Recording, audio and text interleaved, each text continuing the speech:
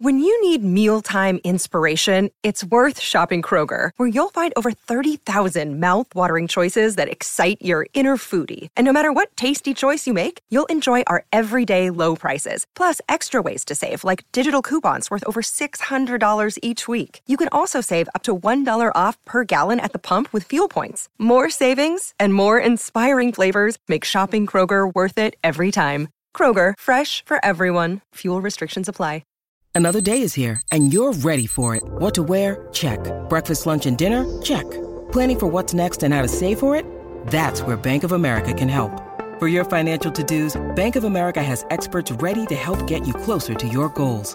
Get started at one of our local financial centers or 24/7 in our mobile banking app. Find a location near you at bankofamerica.com/talktous.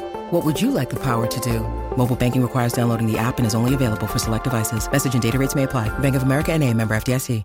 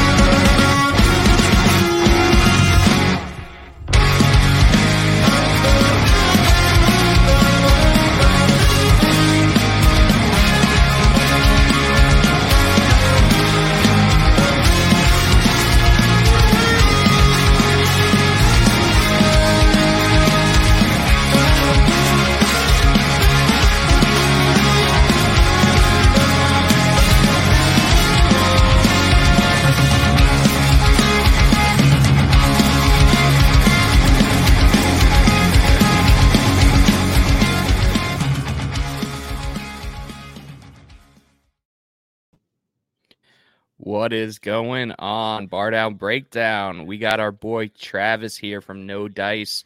You'll notice that we are missing a square, and that is because Big Tom came down with 102 fever this morning. Is in urgent care, so send some well wishes to our man Tom, and hopefully it's not COVID related and it's a speedy recovery. But well, Tom, super pumped to have Travis here from No Dice. Travis, what's going on, man? How's it going, man? Oh, I'm good, man. Appreciate you having me on. Thanks. Hell yeah, dude. It's been we've been doing this show for over 2 years now at this point, and I'm always trying to just check off a fan for every team. And Columbus, surprisingly, has been super hard for us to check off, even though I'll get guests on that live in the state of Ohio, but they're Penguins fans or Sabres fans, but they're not Blue Jackets fans. Yeah, I'm not surprised. I mean, to be honest. Well, it's it's not even a newer team because we've been around for 20 years, but I don't know. A lot of my buddies that are fans now, they grew up as Red Wings fans or Pittsburgh fans and then converted when the team came, but we were all probably 5, 6, 7, 8 years old at that time. So I'm not surprised because I don't know if it was flipped, it's hard to switch allegiances like that. You know what I mean? So, but I am kind of shocked that you couldn't get a single one until me. I don't know, kind of shocked, but not really, I guess. But yeah. So are you familiar with the band The Safest Ledge? They're in the Columbus, Cleveland area. No. Yeah, I was like, this is the one. This is the one. Yeah. He's definitely going to be a Blue Jackets fan. But he was a Penguins fan. So that's even worse. It couldn't get any worse than that. But I'm sure he was a nice guy. No, he was awesome. So I guess let's talk about that because you mentioned how the team came into existence about 20 years ago. So I'm guessing you're around the 25 to 27 range. Yeah. So yeah, it's actually funny. So just quick backstory while we're talking about the formation of the team. So that's actually the whole reason I live in Ohio. So my dad, he worked for MSG Network in New York. I was born in New Jersey. So he was working for MSG Network for the Rangers and the Knicks. And then both of my parents are from Ohio. So then he got word that a new NHL franchise was starting in Ohio, and they always kind of wanted to move back. to Ohio. So yeah, just applied for the job, got it, and then we moved. And so yeah, we moved here in 2000. So when the team started. So see, I was gonna bring that up because I actually did a little research and found that out, and I was like, yeah, oh, this is super cool. I can't wait to talk about it. And I found like your dad's Twitter page, and like because I'm a huge Islander fan, so all of the Islanders MSG guys follow your dad. And I'm like, okay. all right, this guy's pretty important. And then I like started doing some research, and I was like, oh, he works for like the broadcast side of Columbus, the Blue Jackets. Yeah. But he retired recently. Newly retired. Yeah. This is his first year off the clock. So yeah, he put in 20 seasons, 21 years. Counting the lockouts. But so 19 and a half, I guess, technically, with the half year and the full lockout year. But anyways, but yeah, had a great run in Columbus. And that's where the super fandom began for me. Started out kind of by force, just to support dad and his livelihood. But as I grew up, I mean, I loved hockey from the first game I went to. So like I was at the inaugural game with my mom, sitting in the stands playing Chicago. We lost that game. It was kind of an omen to what was to come the next decade of Jackets hockey, I guess, in a sense. But so I love the team, and I'm always thankful that it brought me here to Ohio. So when your dad was with the Rangers, was he there like the Cup year? Yeah. So I was born in 93. They won in 94. But yeah, so he was working for the team when they won the Cup. And it's kind of funny. I have like this like old picture because all the staff, get to take pictures with the Cup. So I got this old photo of him. It's like one of my favorite pictures of him. And he's like with the Cup, and he's like, yeah. And he didn't put you hilarious. In the Cup? No. I was sleeping or something. I don't know. That would have been a great Christmas card picture. Yeah, it probably would have been. I don't know. I'm sure someone did. With some of the faculty probably brought their kids in and stuff. But no, it was just dad.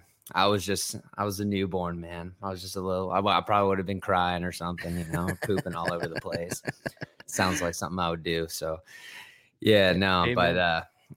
But he was there for 94, which, if you ask him, obviously that was one of his best hockey moments working in the league. So, and then, when they moved to then Columbus, in 2000, 99, whatever it was, like, the buzz of a new franchise is definitely a real thing. Like you see it right now with Seattle, and I'm sure when the Islanders came into existence in 72, like the same thing, like we're getting a new team, like their new arena. So like being a 7-year-old kid, what was that like? Because I'm sure you are already a huge hockey fan, so at that point it must have been super exciting.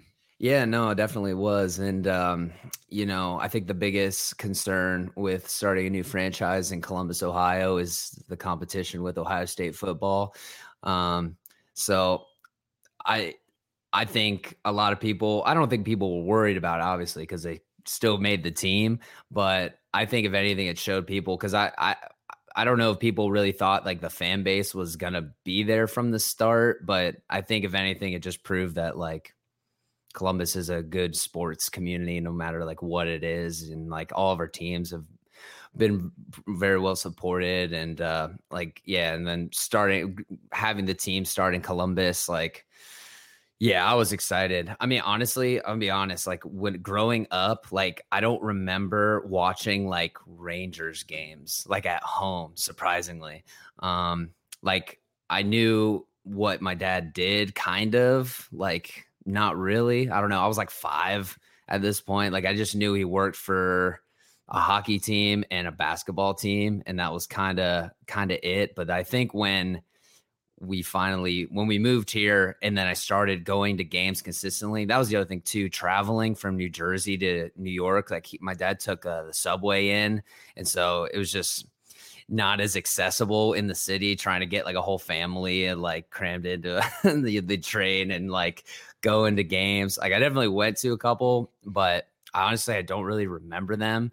The only like thing I remember about going to Madison Square Garden was like shooting on the basketball hoops, like the Knicks court one time. And like, Sweet. yeah. And like, that's like kind of like my only like light bulb memory, I guess, of Madison Square Garden was just shooting on the court one time. And yeah, but like I said, but once we moved to Ohio and we lived 15 minutes from the arena, we just got our house and started going to more games. I said that's definitely when the fandom kicked off, and I was just a huge fan off the jump. And now I remember I was scared. I was scared the first game I ever went to because, like, I don't know, like it's not like this anymore. But like, dude, like the first fight at Nationwide Arena, dude, people were like chucking beer bottles and like throwing stuff. Like people didn't know like etiquette, I guess, like hockey etiquette. Like, dude, it was terrifying. And I remember, dude, I was like freaking out. And my mom's like, it's okay. It's okay. Like, we're okay.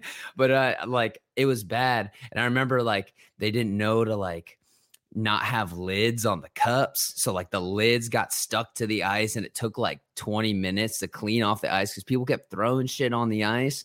And I was like losing my mind. So then, dude, it's funny because, well, it was like, one, how do you not think of this? Like you're obviously like, take notes from other NHL teams. Like, don't put lids on your cups because they stick to the ice. They probably didn't think people were going to throw them, but yeah, I just remember it was kind of a shit show.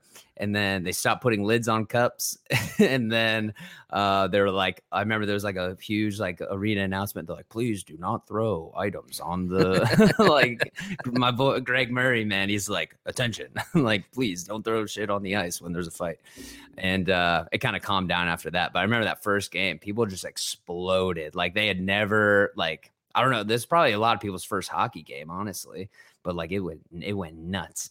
And like, yeah, I just remember it was crazy. And then everyone kind of figured it out, and then it was good from there. But I still loved it, though. I was hyped, like, after the tears. But when the game got back on, I was like, all right, let's go. Let's get it going. So, no. Crazy. And then, it's a crazy tangent story, but. No, I love it. It was crazy.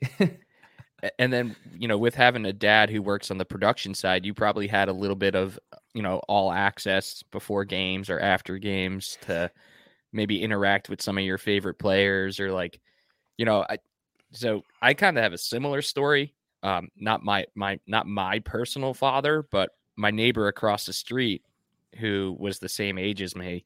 His dad was the PA announcer for the Islanders. Oh, so nice. he was probably like the Greg Murray. Greg Murray, yeah. So, you know, when we were younger in the 90s, we would come home from school and get off the bus, and his dad would be waiting there like, all right, guys, we're going to the game. And like, that's awesome. Yeah, we would be like in the press boxes and player, you know, like the suites or whatever. Mm-hmm. And we'd be kind of like bumping elbows with the players' families and players' kids and stuff like that. And we didn't really like realize how special that was at the moment. Yeah. But now when we look back, we're like, man, like that was like Pierre Turgeon's family. Like, this is kind of crazy. That was pretty sick.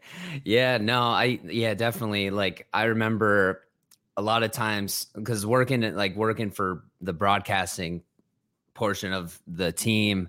Like, I just remember always going up to like the press boxes up on like the press level of the arena.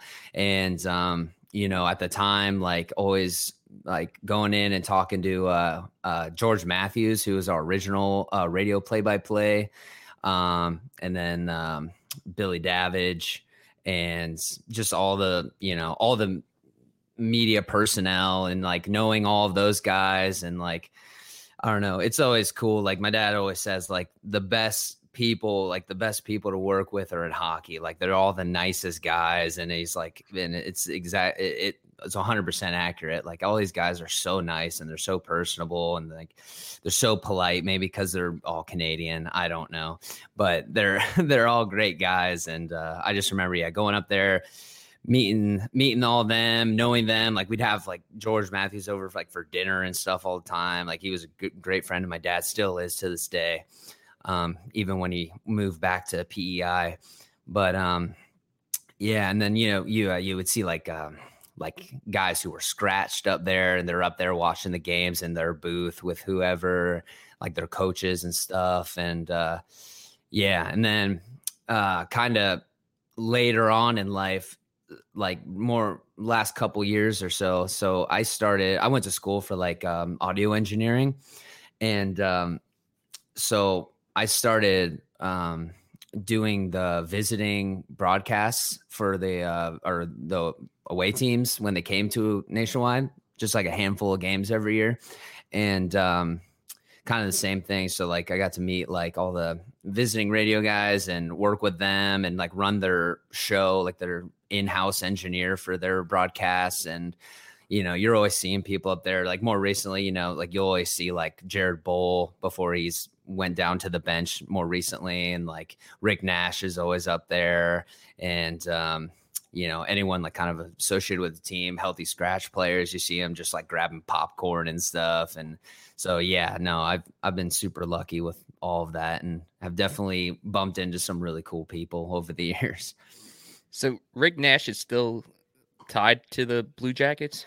Yeah. So when he came back, when he retired and he came back to Ohio, because his wife's from Ohio, they met here when he played for the Jackets. Came back here, and I guess just like Yarmo just reached out to him and was like, hey, like, we still want you like involved with the organization if you like, you know, don't have any plans for retirement. And so he kind of got brought on as like a special assistant to the GM, I guess, because I guess that's kind of what he wanted to get into, was like a managerial type role in like the NHL, I guess, eventually. So he Yarmo just kind of like took him under his wing and gave him this like random position and tried to like train him and stuff, just to be like a front office kind of guy. And he did that for a couple years, and now I don't remember his exact title. He's like head of like, is it like head of player development or something like that? I forget his like official title, but it's like him and a couple ex-players too. Like I know like Mark Letestu was doing that, but I think now he's coaching in Cleveland when we lost one of our coaches. And then someone else, I can't remember, but it's a few like ex-players, like Derek Dorsett. I think he was like doing that, or maybe, I don't know. I'm getting all confused, but all these like old ex-players and stuff, like it's just cool seeing like all of them come back and like still be involved with the team after retiring or like playing in other places. I mean, look at Rick Nash. He played for the Rangers. He played for Boston, like huge market teams. And he ended up coming back to Columbus because he just loved it so much. So I don't know. It says a lot for our organization. And I don't know. I just thought it was really cool to have him back. Now, would you say that Nash is like the Blue Jackets guy? Because, you know, like 20 years in, yeah, you know, I'm not a Blue Jackets fan, obviously. So like, I was trying to think like, who's like their, you know, the franchise guy. Who's the guy? Who's the guy? And I'm like, is it Nash, pal? Or is it like Bobrovsky or Panarin? Mm-hmm. Like, I couldn't really wrap my head around like who is the guy. Yeah, no, I'd say Nasher for sure. I think he kind of drew so many eyes to the team when we were terrible and bad. And just I won't get into all that, because the whole expansion team formula and like all that goes into that now compared to what we got, the hands we got dealt back in the day are just never mind. I'm just gonna get mad talking about it. but then let's talk about that, because didn't Nashville come in like the same year or like the year Minnesota before? It was Minnesota. Yeah, the Wild. Yeah, but Nashville wasn't too far like before. Far after, they were right? like 97 or something like that, 96 or like a couple years before us in Minnesota. I don't know, man. I just the whole expansion process, and I get it. Like I get it from like a financial standpoint. These teams like Seattle, Vegas, like they all paid a huge sum of money to join this league compared to what we paid back in the day. obviously inflation and whatever, but it still was way more than either the Wild or the Jackets paid to enter the league. But as far as like setting a team up for success off the jump, like we got screwed. Like we got, no, it was bad. And then you look at Vegas and it's like, oh, first year, you might as well make it to the Stanley Cup final. Whatever, man. It's cool. Like, it's fine. It's like, it's just like, I don't know, like how they set it up, man. It's just like, I don't want to say it's not fair, but it's just, we were not put in a situation to succeed like all of these new teams have been. And like, I don't know. And then I think everyone learned from Vegas when that became a concept and they're like, hey, this team's coming. So then all these teams are able to prepare now because they're like, wow, we got screwed over when Vegas came because like we couldn't protect enough players that we wanted to. And I think a lot of teams and GMs learn from that. And then now it's like Seattle's like, oh, they're like a normal expansion team now. They're kind of like middle of the road kind of draft. I think they kind of drafted more towards building towards the future rather than success right now, which was not Vegas because all these great players were available to Vegas.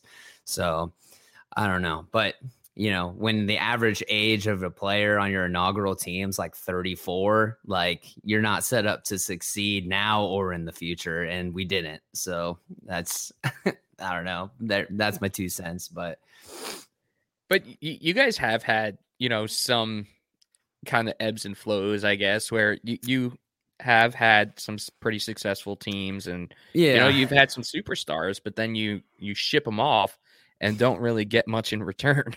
Yeah. I mean, I don't know. And that's where the whole, like, no one wants to play in Columbus thing comes in, which I don't agree with, but I just think we've had the wrong kind of guys and like the type of guys that just either just want money and we just weren't going to pay him. Like that's Bob.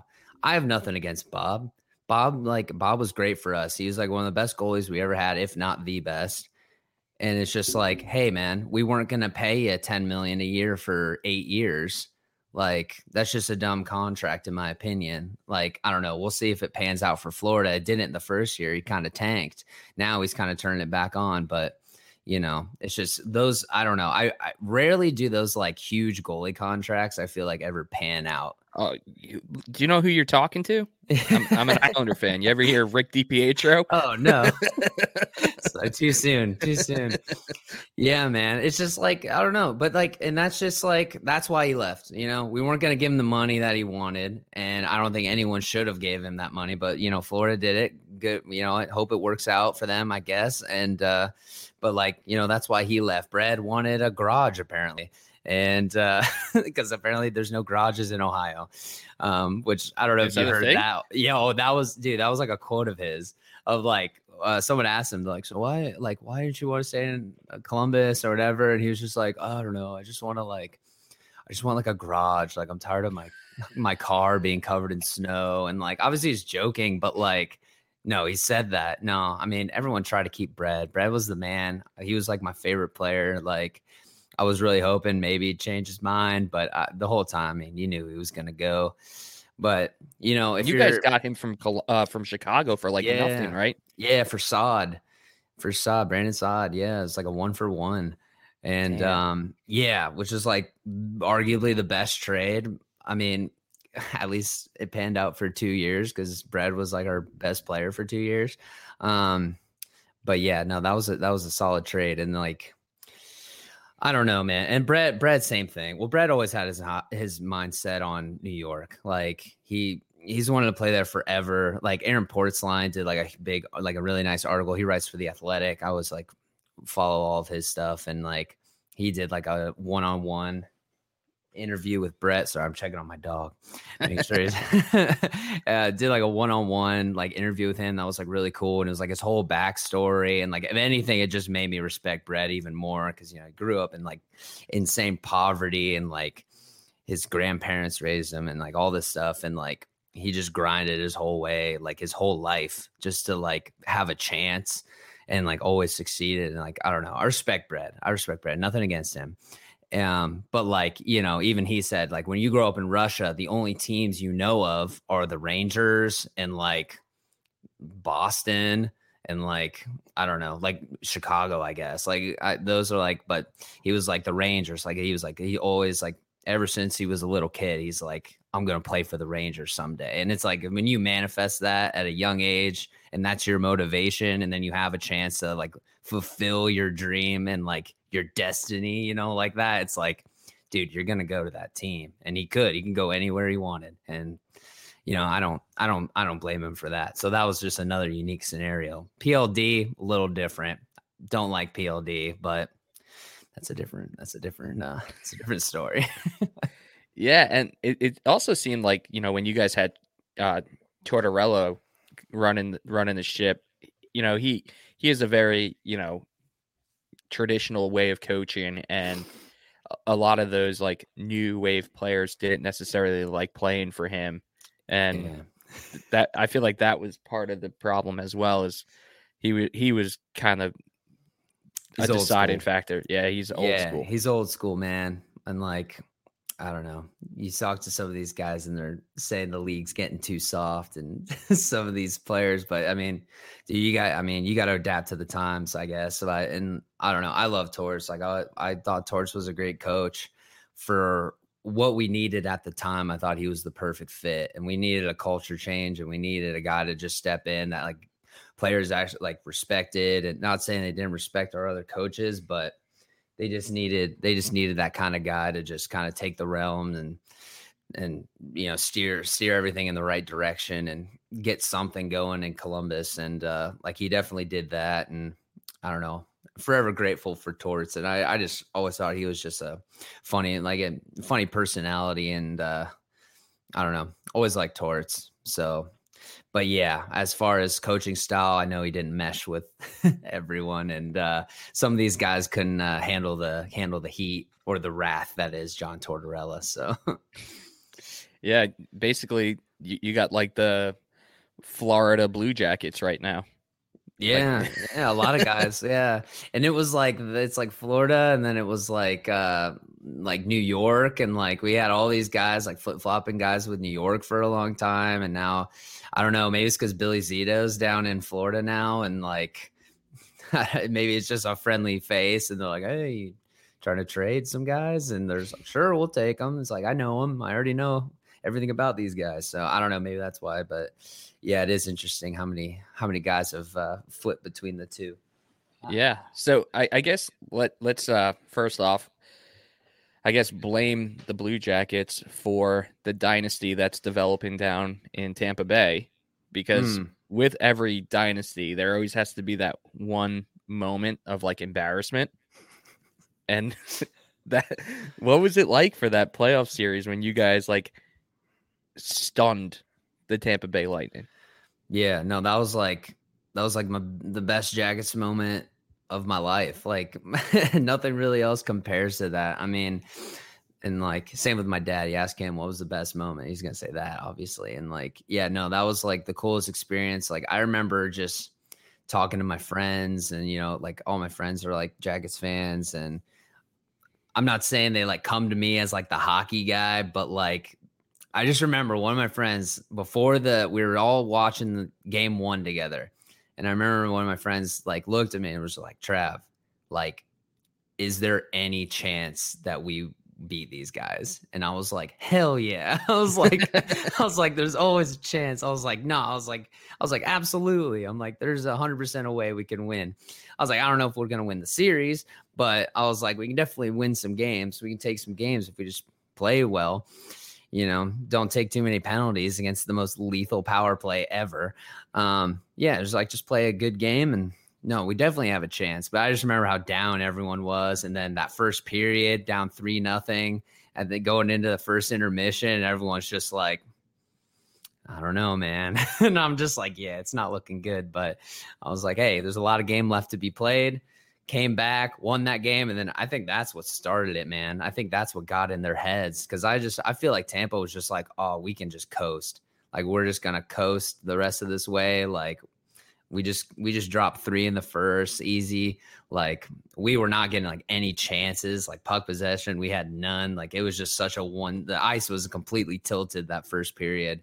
We didn't have anything going for us, and then slowly but surely just start chipping away, man, coming back, get that dub. And then, yeah, I think that's what got them snake bit. Like I just feel like they thought they had it in the bag, and we kind of came up and surprised them. And then I think we were just in their head after that, because those other games, I mean, like I forget, two of those games I think were kind of close, like 1 or 2 goal games or something. But yeah, no, beating them and the way we did it, and it was, I don't know. I think that was like the first moment where people were like, man, I'm like proud to be like a fan of this team, you know? And it's like, I feel like a lot of people didn't really have like a big moment like that, and like that got that much national attention. And like, it was just like, I don't know, it was just a really cool moment for Jackets fans, and you know, that waited a long time just to like see any form of success like that. So yeah, it's our first playoff series win. So as a huge moment. So yeah, no,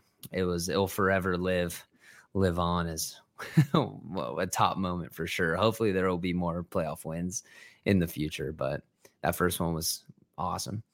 Yeah, dude, I totally can relate. You know, when the Islanders had their first playoff series win in like 15 years, that was like the first one that I, like, as an adult, like really understood the game of hockey and everything. Yeah. And I was just like, holy cow, like this is what it feels like, huh? This is what it feels like. And then, you know, luckily the Islanders the past 2 years have gone on some pretty deep runs. So like even getting to the Eastern Conference Final, like that was a huge accomplishment. And like, I do these things called Isles meetups where we actually like go to bars here in Charlotte, North Carolina, and watch Islander games. And like even the grind of just getting together every game was like taking a toll on me by like going to the Eastern Conference Final. I was like, yeah, I don't know if I could do this for the Stanley Cup Final. Like go to a bar every single game. Yeah, no, for sure.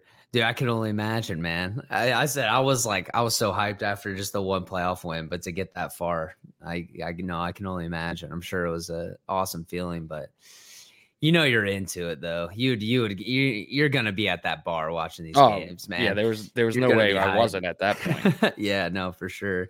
But that's awesome, man. Maybe someday. Hey, I'm hoping once in my lifetime. Not looking so great right now, but and neither are we. So you guys were hanging in there though, right? Like this year or like this that year, but as of late, not so much. But you know, you guys started pretty decent. Yeah, no, I think everyone thought we were going to be like bottom 3 in the league this year, like just absolutely awful. I didn't think that personally. I was like, you know, new coach. I feel like we had a lot of guys that kind of struggled under Torts, you know, last year, and kind of just couldn't figure it out. And like everyone couldn't get on the same page, and, you know, like Line A and Max Domi. And I just feel like, you know, new voice in the room. And I was not team Brad Larson at first. I will admit that. But he is like grown on, he's like 1000% grown on me. Like now I think he's like a good fit. The one redeeming thing about Brad was that like the players wanted Brad. They wanted him as the coach. And I think that's like if that's the case, like if you find a guy that players want to play for and they're vocal about like, hey, like it should be him, then you've already won that battle. Like you need a coach that players want to play for, and like they are hand picking this guy, and he's like, it's time, like make him the head coach. And then so that was kind of like the redeeming factor, I guess, when Brad was announced as the head coach. I was just like, okay, well that's good, because I feel like a lot of guys didn't want to play for Torts, or at least they just didn't get along with him. So I was like, so that's already out of the way, and they all like Brad. But then, yeah, no, I'm sorry, I'm getting off track. I forget where I was going with that. But so do you think that the Blue Jackets hang in the rest of the season and make like a fight for that wild card? Maybe we're so bad on the road. Like we just like can't win on the road. And I obviously like our team, we're the youngest team in the league. Which is, it feels like we're always the youngest team in the league.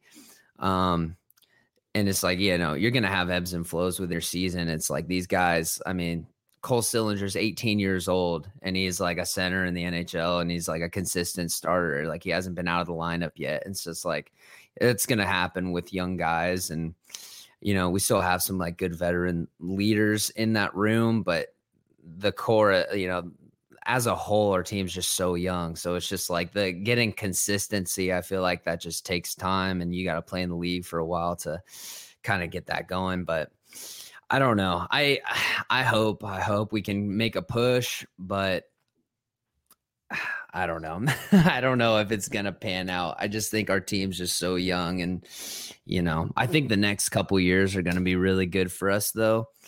You know, cause like some of our top prospects like aren't even here yet in the next couple years. You know, we got Kent Johnson, who's like an absolute stud for Michigan right now.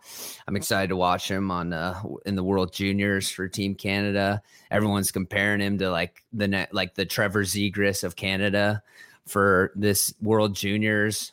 So like that's exciting. And like, you know, he's on that stacked Michigan team with all those first round draft picks and he's like leading the team in points and he's like 4th or something in the NCAA in points.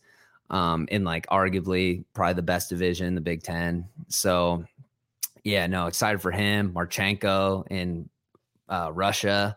Like that kid's like a living highlight reel over there. So I don't know. I think the future is going to be, I'm saying like the next, like in like 2 to 3 years, I think Jackets will be like playoff contending team for, you know, the next, you know, kind of like what we had before, like the 4 consecutive playoff appearances. And like, I could really see that happening, like starting in like the next like 2-3 years when we get all these guys in, like all these top prospects and get some guys more years of experience. And, you know, I think it'll be solid this year. I just hope we can fight, you know, I just hope we can battle and just not get blown out so bad on the road. But at home we're solid. Like I don't know what our record is now.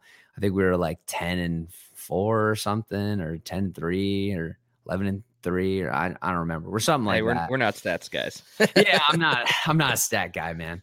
But yeah, no, like solid at home, just can't figure it out on the road for whatever reason. So I don't know.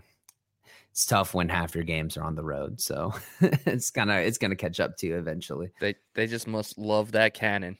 They just, oh yeah. The cannon. I'm sure you guys like appreciate it, but oh yeah. Fans of other teams absolutely despise that thing. Oh yeah. It's like the most like insult to injury, like like it thing sure of all is. time. No, it is. It's like, I don't know. I love watching like you'll get like the random like compilation videos of like players that like forget about it and they're like pregame skating around, and like there's like a good one of like Johnny Gaudreau and he's like skating and it goes off and he's just like, what the he's like he's like forgot, dude. Well, going back to like when I'm working these radio broadcasts, when all these away radio guys come in, you know, a lot of them still forget about it. So I'm like, sometimes I'll be nice if I like them. And then I'll just be like, hey, cannon incoming, you know, just like in the pregame, because everyone forgets about the pregame one. But yeah, it's just, I always thought that was hilarious because so many of those guys forget about it and they're like, and we're live here in Nationwide Arena. And you're like, oh my God. He's like, it gets me every time. And like, oh, I always forget about that dang cannon. You know, it's hilarious because like all these guys always forget, but the reaction's hilarious. But yeah, definitely away teams probably absolutely hate it. Of course we love it, you know. And the cannon is like our own Tom Wilson, like in a sense. Everyone hates him except for when he's on your team. And that's it. Or when they do like a mascot, or like wasn't there like a mascot or Boomer that looked like a penis? Yeah, Boomer. Yeah, dude, that lasted like a week, if not, like if that. Yeah, no, that was kind of an epic fail. But yeah, I don't know who signed off on that. Like, I'm not sure, but yeah. Like, how do you not look at that thing in 2 seconds? Be like, yo, that looks like a penis. Yeah. No, I don't. No, Boomer will forever live in infamy. And but it's, I don't know, it's always funny. It's like, I like how like they'll like bring it back kind of like as a meme. And like obviously the fan base will always like bring it back and just whatever. And it's always funny. Like it's cool he's not here anymore, but he will never be forgotten. You know, I think every team has one of those, man. Well, you're the Islanders guy, man, Gordon Fisherman. You know, See, but you know what's so funny is that like people my age who are in their 30s and like even younger absolutely love that jersey and love that logo. I liked it, man. I thought it was cool, man. I was hoping they'd bring it back for the reverse retros. Dude, the Dynasty era Islander fans lose their damn minds over that logo. Oh, I know. Yeah, for sure. Lose it. Yeah, dude. Just no, I believe it. I believe it, dude. They, yeah, man. No, but I always thought it was cool. Like I always thought the colors were cool, and like just those jerseys in general were pretty sweet. I know like it was probably a split fan base, like, but I don't know. I was hoping the reverse retros maybe they'd like at least use the colors, you know, or something like incorporated in there, but. I don't know. Yeah. Well, you got Lou Lamoriello running the ship here. So we have no fun. Yeah, there you go. No fun. That's fair. Well, dude, I could talk hockey forever, but I do want to talk some No Dice. So before we do talk some music, I do have to just read a quick ad from our sponsors. Get it. So football fans, I'm sure we all love an action-packed, high-scoring NFL game. But with the latest no-brainer from DraftKings Sportsbook, an official sports betting partner of the NFL, you'll be a winner once a single point scored. New customers who bet just $1 on any team to score can win $100 in free bets. It's that simple. If Sportsbook isn't available in your state yet, you can still get in on the NFL action. Everyone can play for huge cash prizes all seasons long with DraftKings Daily Fantasy Sports Contests. DraftKings has given all new customers a free shot at millions of dollars in total prizes with their first deposit. Download the DraftKings Sportsbook app now. Use promo code THPN. Bet $1 on any team to score and win $100 in free bets. If they score, you score with promo code THPN. This week at DraftKings Sportsbook, an official sports betting partner of the NFL. Must be 21 or older in New Jersey, Indiana, or Pennsylvania only. New customers only. Minimum $5 deposit and $1 wager required. One per customer. Restrictions apply. See DraftKings.com/sportsbook for details. Gambling problem? Call 1-800-GAMBLER. Whew. Sounds like a good deal. It is a good deal. Use that promo code THPN. And usually Tom, baby. Usually Tom does that. So Tom, if you're listening, I hate you, but I got it done. Dude, you crushed that. You crushed that ad read, dude. He usually does it in like a cool voice, and we could have made him do like, I don't know, a Panarin voice to do the whole ad read. Nice. It would have been way better than I did, but no, you killed it, man. We're hanging in there. But Travis, I do want to talk a bunch about No Dice because you guys showed up on like my Spotify. Like, I think I was like done listening to, I'm not sure if you know the band Jail Socks, but I was like listening to Jail Socks and their album ended, and then like Spotify will just like feed you a suggested artist. The algorithm. Yeah, the algorithm, baby. And they fed me a No Dice song, and I was just like, who the hell are these guys? And then like, this is what I always do is I go to their page, I listen to all your stuff, and then I'm like, all right, let me go to their Instagram. Go to your Instagram, and then sure enough, I see you guys rocking Blue Jackets shit, and I'm like, get them on. Yeah, there it is, man. It is. That's how Bar Down Breakdown works in my crazy head. But I got tons of like this day and age vibes, tons of like turnover vibes, and that's right in our wheelhouse. So I guess let's talk about some of the like influences you guys have, because I'm sure there's got to be some turnover influences in there. Oh yeah, dude. I love Turnover. Turnover's great. The Peripheral Vision was like my favorite album for many years, still is, probably the top 10 probably to this day. It's like, it's interesting because like all of us we have similar interests. I think some of our influences like combined. There's certain bands that we all like, but at the same time there's like a lot of, we kind of all branch out into our own different ways, but Influences, I don't know. It's crazy because like I think our sounds changed so much, like from where we started to kind of where we're at now. So probably like back in the day, you know, I like Fall Out Boy was like my favorite band growing up. And you know, obviously like a big like Blink fan and Green Day and like all the classic guys and stuff. And but yeah, no, I would say, yeah, starting out probably that. And then kind of when we started the band and we were kind of like trying to figure out like a sound to go for, you know, like The Story So Far was getting huge, and like Knuckle Puck and like all these other bands. And we were kind of like, oh, like this is like the new age pop punk. And I feel like those were pretty heavy influences. So we kind of try to like take our old classic bands that we liked, you know, we loved growing up, and then kind of this fuse it with this new sound in a sense. And then that's just kind of where we started out. And then over time, kind of just like discovering new bands like Turnover and, you know, and kind of finding a way to mesh that in as well. So it's just a big old melting pot. And whenever we find a new band, just try and somehow incorporate an element or take something that we like from each of those bands and kind of just fuse it all together. And it's, I feel like that's kind of the main reason why our sounds changed so much over the years. So you guys have been kicking since like what, 2017, 2016? Our first EP came out in 2015.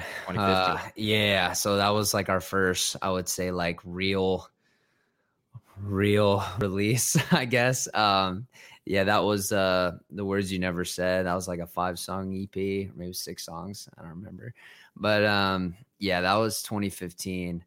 So I think that's kind of when we released that, and we were like, okay, let's like try and make a push at this for as long as we can.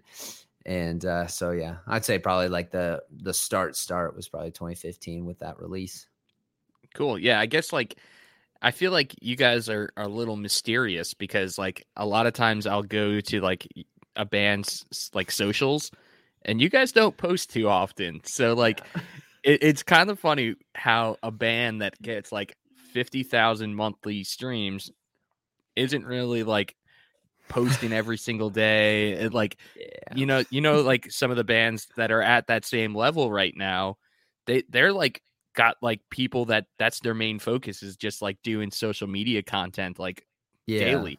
Oh, yeah. And you guys are kind of just like coasting and still like growing every single year. Yeah, kind of under the radar, I guess. I just don't like social media. And like none of us really do. So like when it came down to like, hey, let's like, who wants to be the social media guy? Everyone's just like nose goes for that. Like no one wanted to do it. And I don't know. Yeah, we definitely should be better than we are. And then at the same time, it's like, I feel like we get more active when obviously there's like new things coming out. So if anything, it's just, I don't know, maybe that's like our social media approach is like, hey, they're doing something, like they posted for the first time in 4 months. It's like, oh, maybe something's coming out soon, you know? So I don't know, maybe that's just our unintentional way to like get people hyped, I guess. I don't know. But yeah, I think, yeah, there's definitely should be better at that. I don't know. We've been doing this for so long. It's just like, and none of us are huge social media guys. Like I wouldn't have any socials if it wasn't for the band. I'd probably just delete everything because it's just not my jam and I just don't like it. But yeah, but it's funny you bring that up because yeah, I don't know. I don't know where or how people find us or listen to us and stuff. But it, you know, obviously we really appreciate everyone who listens to us, and it means a lot to us. And I definitely should probably do a better job at reaching out more and being more of a presence. But I guess just know that you are appreciated, even if I'm not posting selfies. But I feel like that's a huge testament to the music because, yeah, like, you know, some bands are just like so good at social that they blow up because of that. And the music doesn't really back it up. But I you can see guys that. like are doing the opposite, where you're like, yeah, we'll put stuff up when we got something to talk about. Yeah. However, like without even really having to scroll on your band's page, I was able to find like the last 3 Spotify Wraps Oh yeah, for like the they're last 3 probably years. like wedged next to each other. Yeah, like they're pretty much like right next to each other. Yeah. And you could see that like from 3 years ago, you were getting like 700,000 monthly listeners. Then it was like 1.1. Now it's like 1.6. And it's like, you guys got 500,000 more listeners in this past year. And you guys aren't really even so like active on the socials. And it's like, that's wild, man. Yeah. I And mean, not even really like too much new music either. yeah, which is something I'm trying to improve upon in the coming year. I've just been sitting on stuff for way too long, and it's just I don't know, man. It's just a life gets in the way kind of thing, and we're getting older, and it's just not it's not as easy to just find time to get stuff done. But I'm trying, definitely trying to get more consistent, I guess, with all of that. But no, yeah, I appreciate it. I guess I never really like thought about that before, like the whole like social media dynamic into growing fans and what's more important, your social media approach or your actual music. I mean, I don't know. You can definitely be a band that has really good music with a solid social media approach, or vice versa. But yeah, no. Yeah, I don't know, man. We're just fortunate, and like I think our biggest jump was when we did our covers with Bill Murray, and I think that's kind of what kind of steered us in the right direction, and that's always been like that was a huge thing for us, getting with Johnny and doing those covers. And that's like, I feel like that was kind of like our first like successful moment as a band, was just doing those songs. Because I remember when we recorded those and we're like, these are cool, but we I don't even know, like I think our song with the most plays before releasing that that split EP was like 50,000 streams or something. Like that was like our highest played song, because we got lucky and got on one of those like Spotify playlists, which I didn't even like know was a thing. And then one of my buddies was like, hey, you should submit this for playlist. And I'm like, what is that? And he's like, oh, don't worry, like I'll do it. And I was like, thanks. And we just got super lucky. It's like, I don't know, someone at Spotify like is our friend, and I don't know who it is, but they've hooked us up like so many times. Like I've had people like be like, dude, how do you get on it? I'm like, I have no idea. I have no clue, dude. I have no idea why or how or whatever. But yeah, someone out there is like rooting for us. So whoever you are, mysterious Spotify playlist curator, like I love you. I love you. Thank you. But yeah, hopefully one day we'll meet and I can like hug you or something. But yeah, no, I have no idea. So yeah, we've just honestly just gotten lucky in a sense with like all of that. And then, like I said, doing those covers, and we'd never done cover songs before. And Johnny, like Johnny was just like the whole time, he's like, man, he's like, these are going to pop off, man. These are going to pop off. And we're just like, whatever you say, man. We're just like, we'll go with it. He's just like, but he was so confident about it. He's like, no, these are sweet. Like, these are really cool. They're going to do well. And like, we're just like, all right, man, like we got nothing to lose. Yeah. And then release them. And like, he was right, man. It's just like, they just did so well. I don't even think they like got on any playlists or anything. Like, I mean, Bill Murray has like such a big fan base now, and even back when we released that. So I think just Murray Nation kind of rallied behind it. And then a lot of people just found out who we were from that. And it was just like really good publicity. And like, then obviously, yeah, the songs, they did really well and they still do pretty well. So yeah, that was probably, I would say that was like the biggest turning point for us. And what led to a lot of these numbers now. So how did you link up with Bill Murray? Because I had no idea who or what they were, and I was like, that's a funny name, like Bill Murray, like it's a play on words, like that's cool.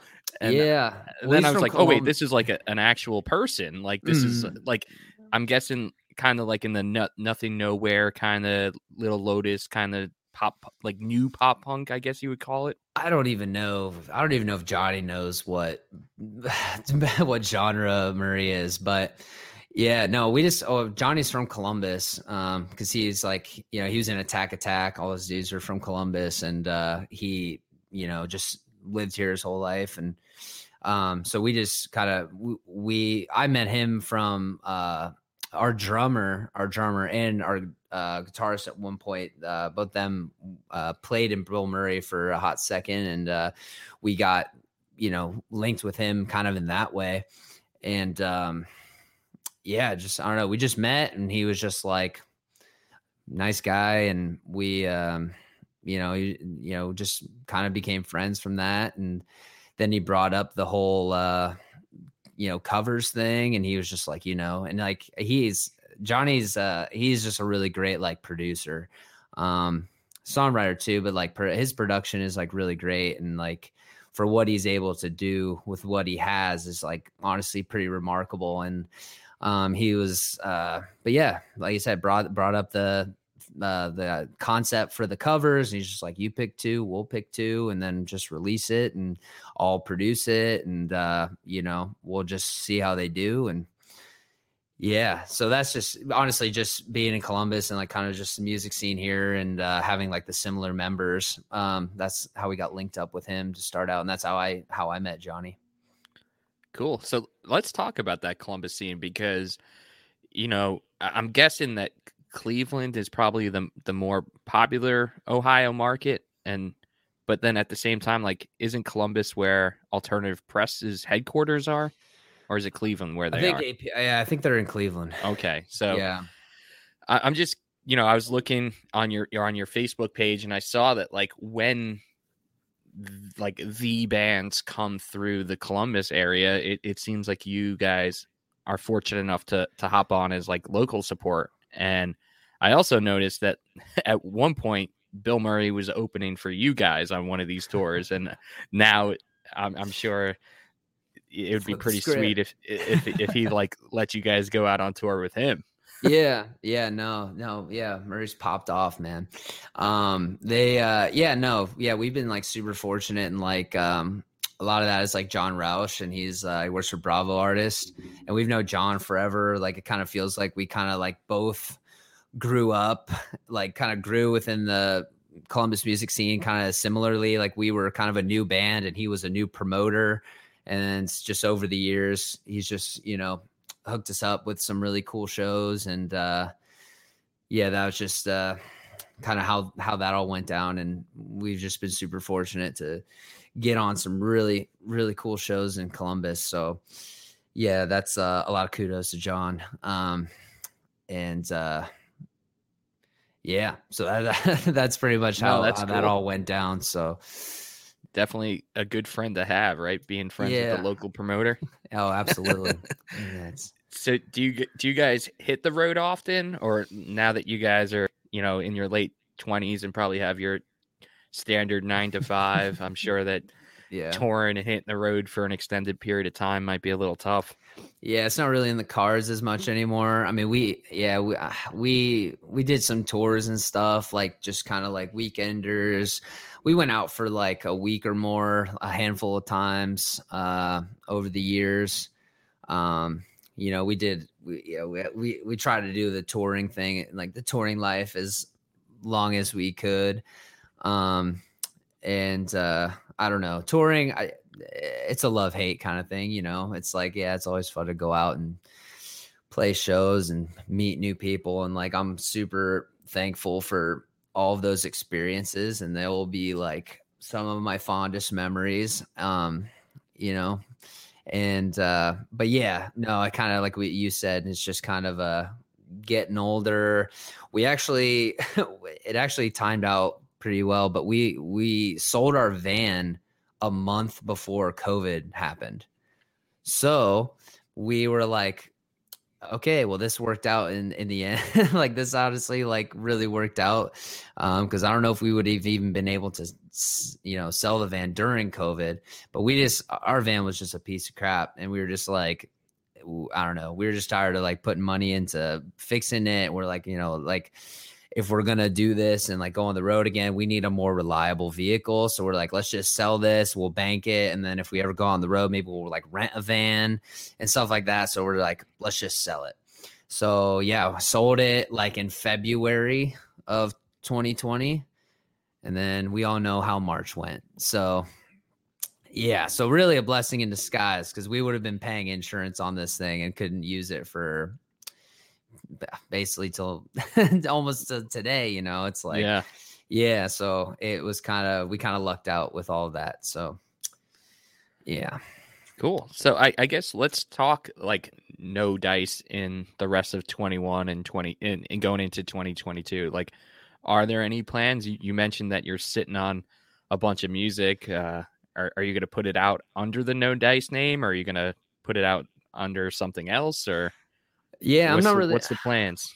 Yeah, I'm not really sure. I mean, yeah, I feel like all the songs that are done that we have, that are pretty much all done. Yeah, I probably would just release those as No Dice songs, because they are No Dice songs. Like me and Goddard and other guys, like we all worked on these songs, and it's like they are our songs in my opinion. So my biggest thing is like I really want to like just do everything myself, like just like the total DIY approach, because I feel like that's the only way I'll like actually get things out consistently. Because when you're not worried about financials and recording and having everything, I feel like going like doing studio time, it's like you don't have any like time really to experiment with stuff. And if you can just have the luxury of doing things yourself, and somehow like, it's tough because obviously you want like the best quality possible and stuff, but I don't know. I'm kind of getting off the rails here, but I feel like doing everything yourself equals complete creative freedom. And we've never gotten to that point, or never had the luxury of doing that. So that's something I want to strive for, because I feel like that's the only way we're going to like get things out as consistently as I've always wanted to do it, without any, like I said, any restrictions or anything. And like I look at kind of like what Citizen's doing now, because like I know like, what is it, Matt Caracas, is that how you say his last name? Caracas, 100%. Whatever. The singer, the lead singer for Citizen, like I know like they started recording all their own stuff. And I was just like, man, that's super cool. And, obviously like, and like that last album they put out was sweet. And I don't know, it's like they found a way to do it. And it's just like, I don't know, I think that's like a good inspiration for kind of like what I want to do, in a sense. And just kind of, and hearing him talk about doing that and being able to do that, and like the benefits that it has, is just like even more of a testament to like why like I find it so appealing. Kind of like the reasons I said before, you just got more time to experiment things and make things as perfect as you want it to be. And you have time to experiment and try new things. So that's definitely my goal, is to do everything, maybe not 100% all in-house, because I'm still like, we're still gonna need like album art and stuff, and I do not have an eye for that. And I don't know how to use Photoshop. But as much as I can musically do on my own, that's like my number one biggest goal. And I think if that is ever achieved, then we will release music much more consistently. And so that's my goal kind of moving forward. And have started to try and do that slowly throughout all of our different projects. Like Peter Riffin, that was I don't know if that was the first song, but I think it was the first song. That was the first song like I tracked everything myself. And then we sent it to get mixed from Will. Shout out Will Carlson. And but yeah, so it's like we've slowly I'm slowly trying to get do more things on the production side, and I feel like that was like a good way of kind of easing into that, because I was like, I don't know, I'm always in my own head. I'm like, I don't think this is going to be good enough, and like I don't trust myself to record all this stuff. And then I was just like, fuck it, I'm just doing it, like I gotta try. And so yeah, and then that was Peter Riffin. So like all of those, like all of that stuff, like I tracked pretty much here on this computer. So and then I thought that turned out really well. Obviously it was mixed really well too, but and a lot of credit goes to that. But like I said, I'm slowly trying to get there. Okay. So can we say new music in 2022? I would say a strong maybe. A strong maybe. I don't know. I don't know. It's gonna come down to like whether I feel like it's up to snuff or not. And if not, then I'll probably just hit up Will again. But I just want to take some time to like really try and get better at it. And I don't know, it's my own personal journey and struggle trying to do this. But like I said, I feel like if I can somehow crack the code in a sense and just get it good enough, you know, to feel good about it and stuff, then that's the dream, you know. I love it, man. I love both sides. I love the DIY, and then I also love it when like bands go from DIY and then get signed and then have the label support. So honestly, I just love both sides. So kudos to you for trying to take on that endeavor, because I know like the mixing and mastering process can be grueling. Yeah, it's tough. Yeah, it's hard to do, man. And like, I don't know, I'm lucky because I feel like I definitely have people I can like reach out to and ask for, opinions and questions and stuff like that. So that's also crucial and big. That's a lot of help to have. So I'm really lucky in that sense. So I don't know. We'll see how it goes. But I definitely want to get songs out relatively soon. 1000%. Hell yeah. And I guess I'll leave us with one kind of hockey mixed music question. With your dad being on the production side and you even being on a little bit of the production side for the Blue Jackets, have you ever tried to mix in a No Dice song into any of the like segments or anything like that? That's like funny you bring that up. Okay, so I don't think I'll get him in trouble, but they so one time, this was like years ago. This is like probably like, I don't know, 5-6 years ago. And I forget, one of my friends like texted me and was like, dude, are you listening to the radio broadcast? And I was like, no. And he was like, I swear your song played like coming back from break. And I was like, I don't know. I was like, nah, it's probably not us. There's no way.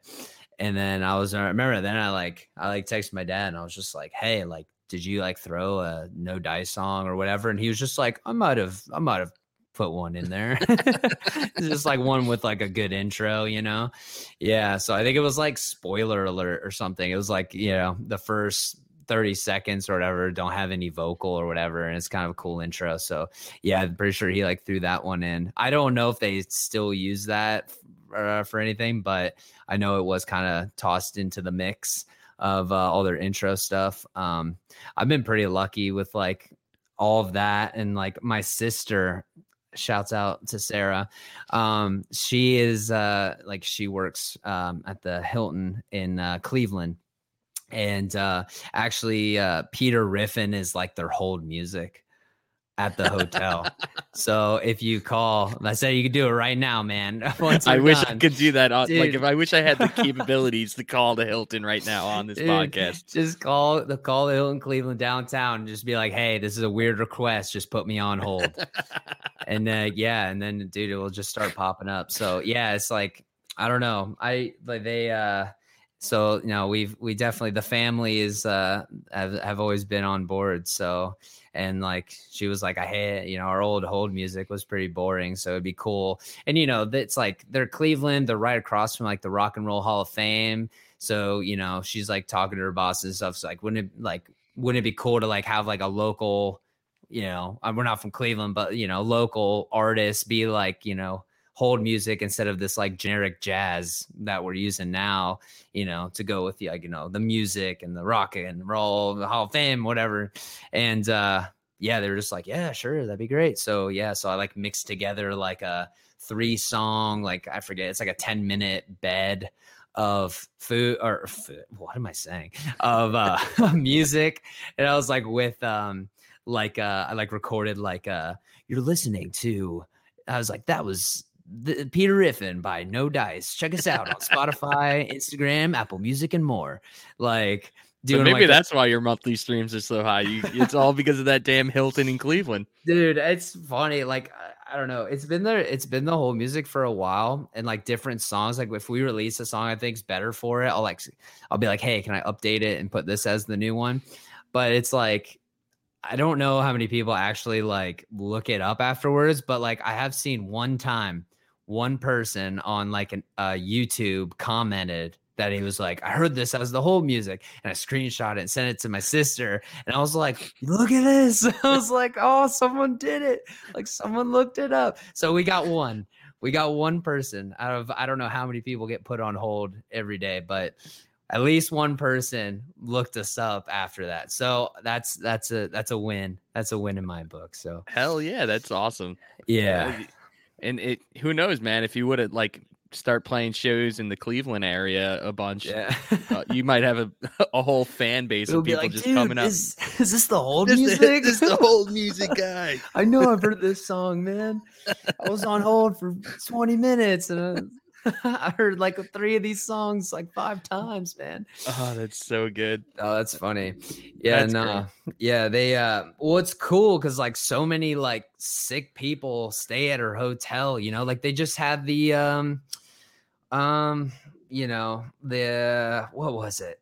It was like some like induction, like the Hall of Fame inductions or something. Like, and like I don't know who was staying at the hotel, but like you just know. And she doesn't say like, she doesn't tell me anything, but it's like, it's a nice hotel. It's like one of the nicest hotels in Cleveland. Like, some of these cool people are going to be staying there.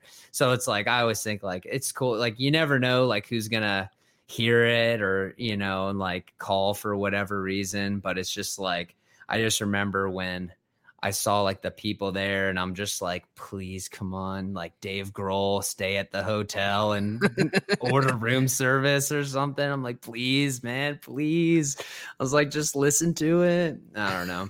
I wouldn't even care if he like said anything, but just like the thought of having known that Dave Grohl heard like at least 20 seconds of one of our songs would have been sweet. But that's just my my fantasy here. So hey, but yeah, I think you never know.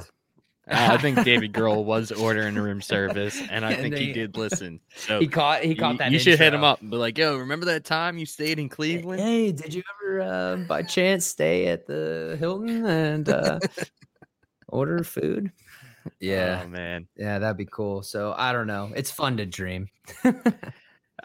I'm going to say that this story goes up there with like hearing some of our like guests talk about playing the Winter Classic. I feel like this is up there.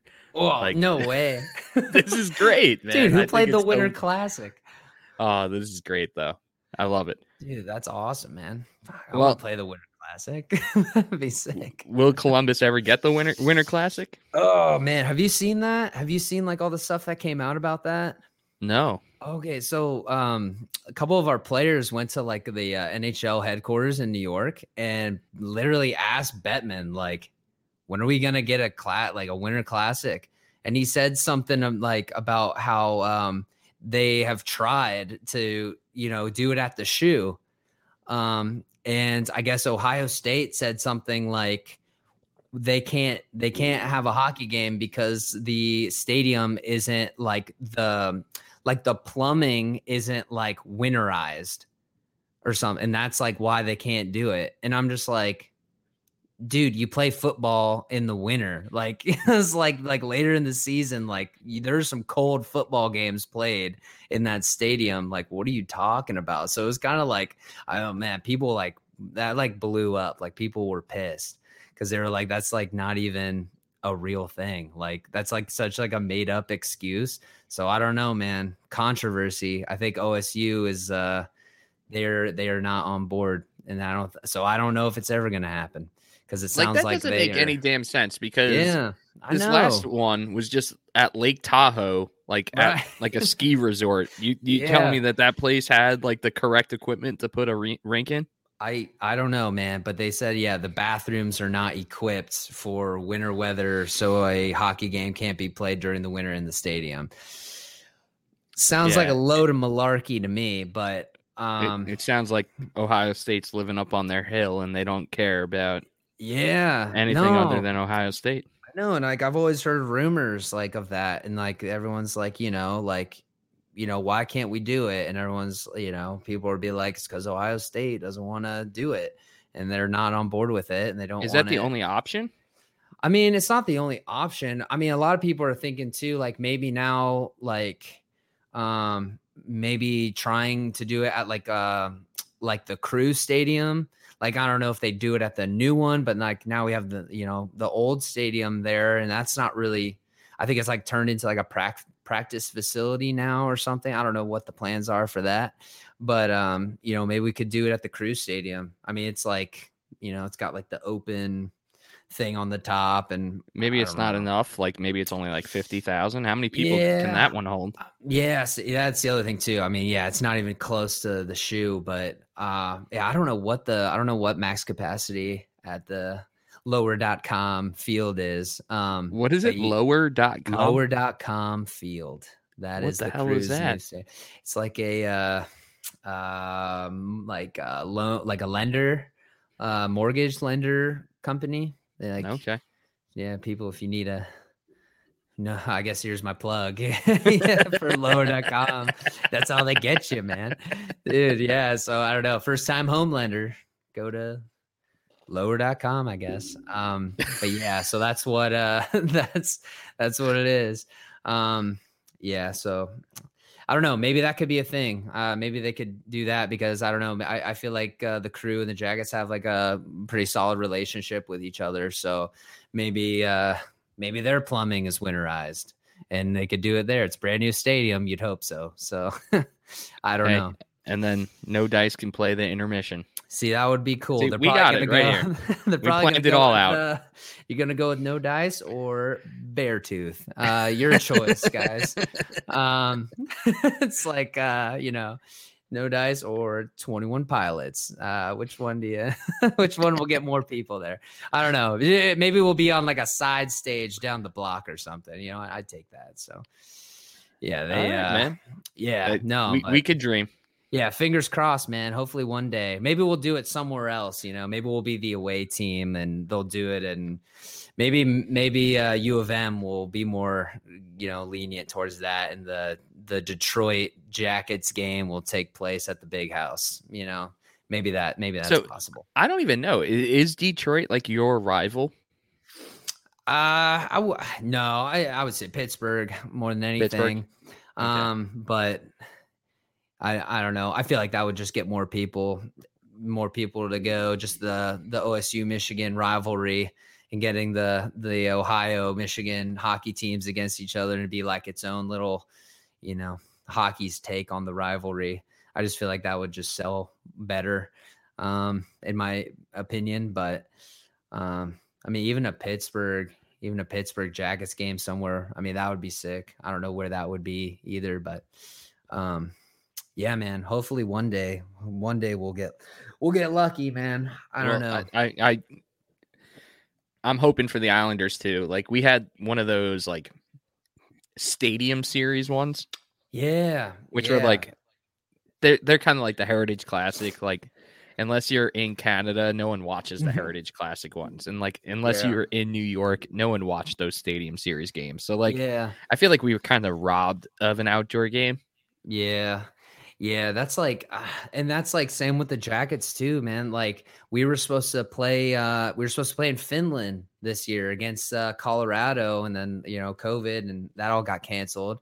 And so we're like, dang, like the one time the Jackets get something cool, it's like we can't. It doesn't work out. So yeah, because like we had a really weird plot in our schedule like last month, because we were like in the East Coast and then like flew out to Colorado and played one game and then flew back and like played Buffalo like 2 days later. Like it was just like this random one-off all the way in Colorado because it was supposed to be played in Finland.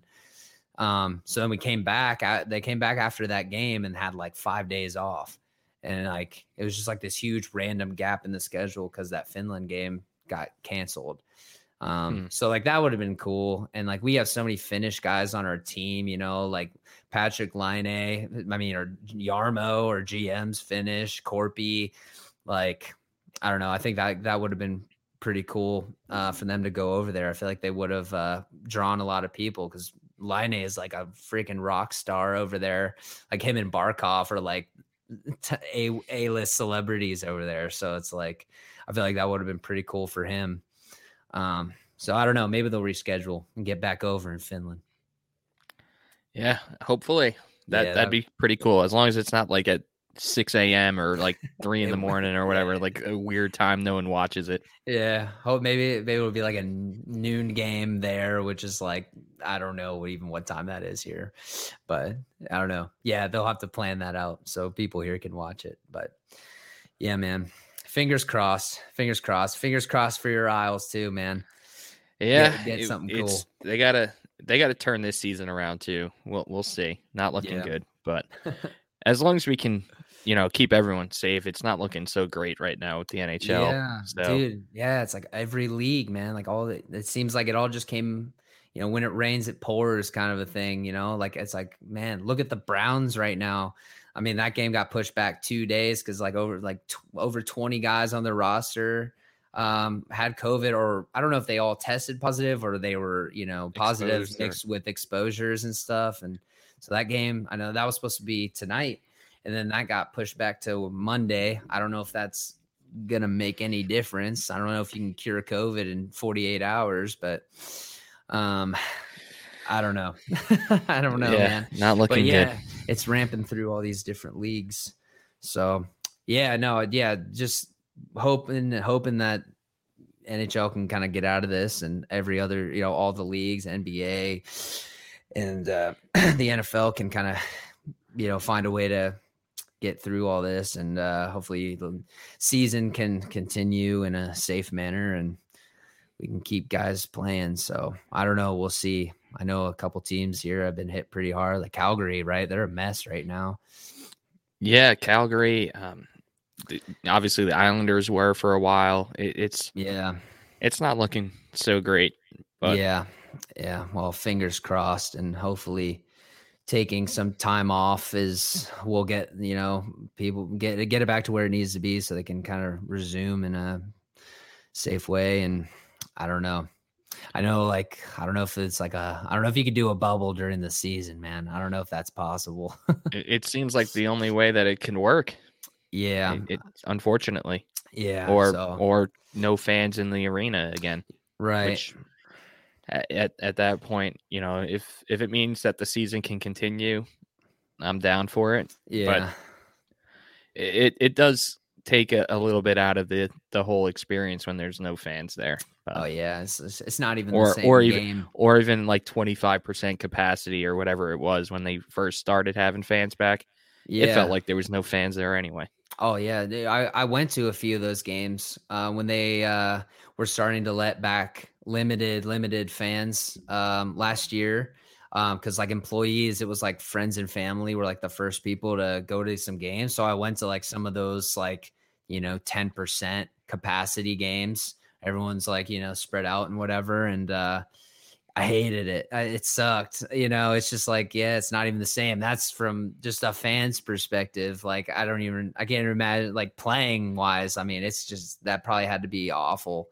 Yeah. Well, you hear all these guys coming out about it and talking about how they're like, let's just not think about last year because it wasn't NHL hockey, man. It's just not it's not the same without the fans.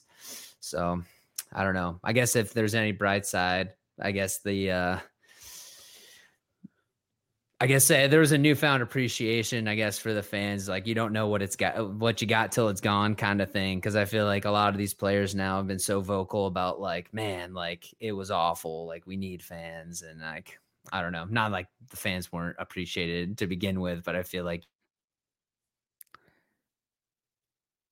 No, it definitely, you and Vince in a game. Yeah, definitely need them there. Well, Travis, man, I truly do appreciate you hopping on with us today. And oh yeah, thanks, man. You got an interesting story, and you got hockey that runs through your veins, man. And it's beautiful to see. And I hope that you just master that mix and mastering process so that we can expect some music in 2022, man. Yeah, no, I appreciate it, Mikey. And thanks for having me on, man. I can talk hockey all day, man. Music, hockey. It's like, this is like the perfect show. So you got a really cool podcast here and a really solid idea. So good luck with everything in the future. It seems like you guys are doing really well. So congrats, and appreciate you having me on, man. All right, Travis, you enjoy your rest of your Saturday. I'll leave us out with a little Peter Riffin for the listeners. All right, man. Awesome. Hey, thanks a lot, man. All right. Peace. See ya.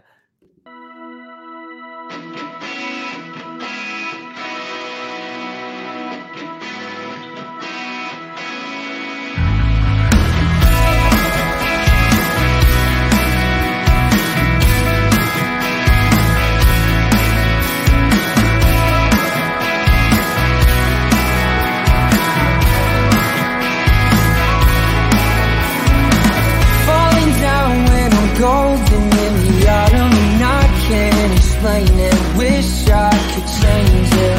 I don't remember how it all started with something you said, or something I didn't, but I remember who I was.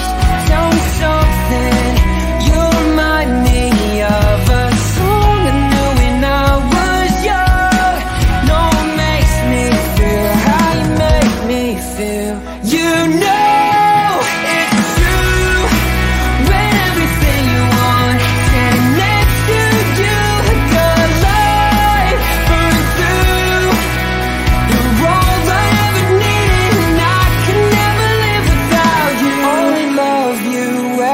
time I see it, still can't explain it. Wish I was saying more. Only time I miss you is every single time I see you go out the front door. But I remember who I was. Darling, you're a song that I've always known. You know it's true. When everything you want standing next to you,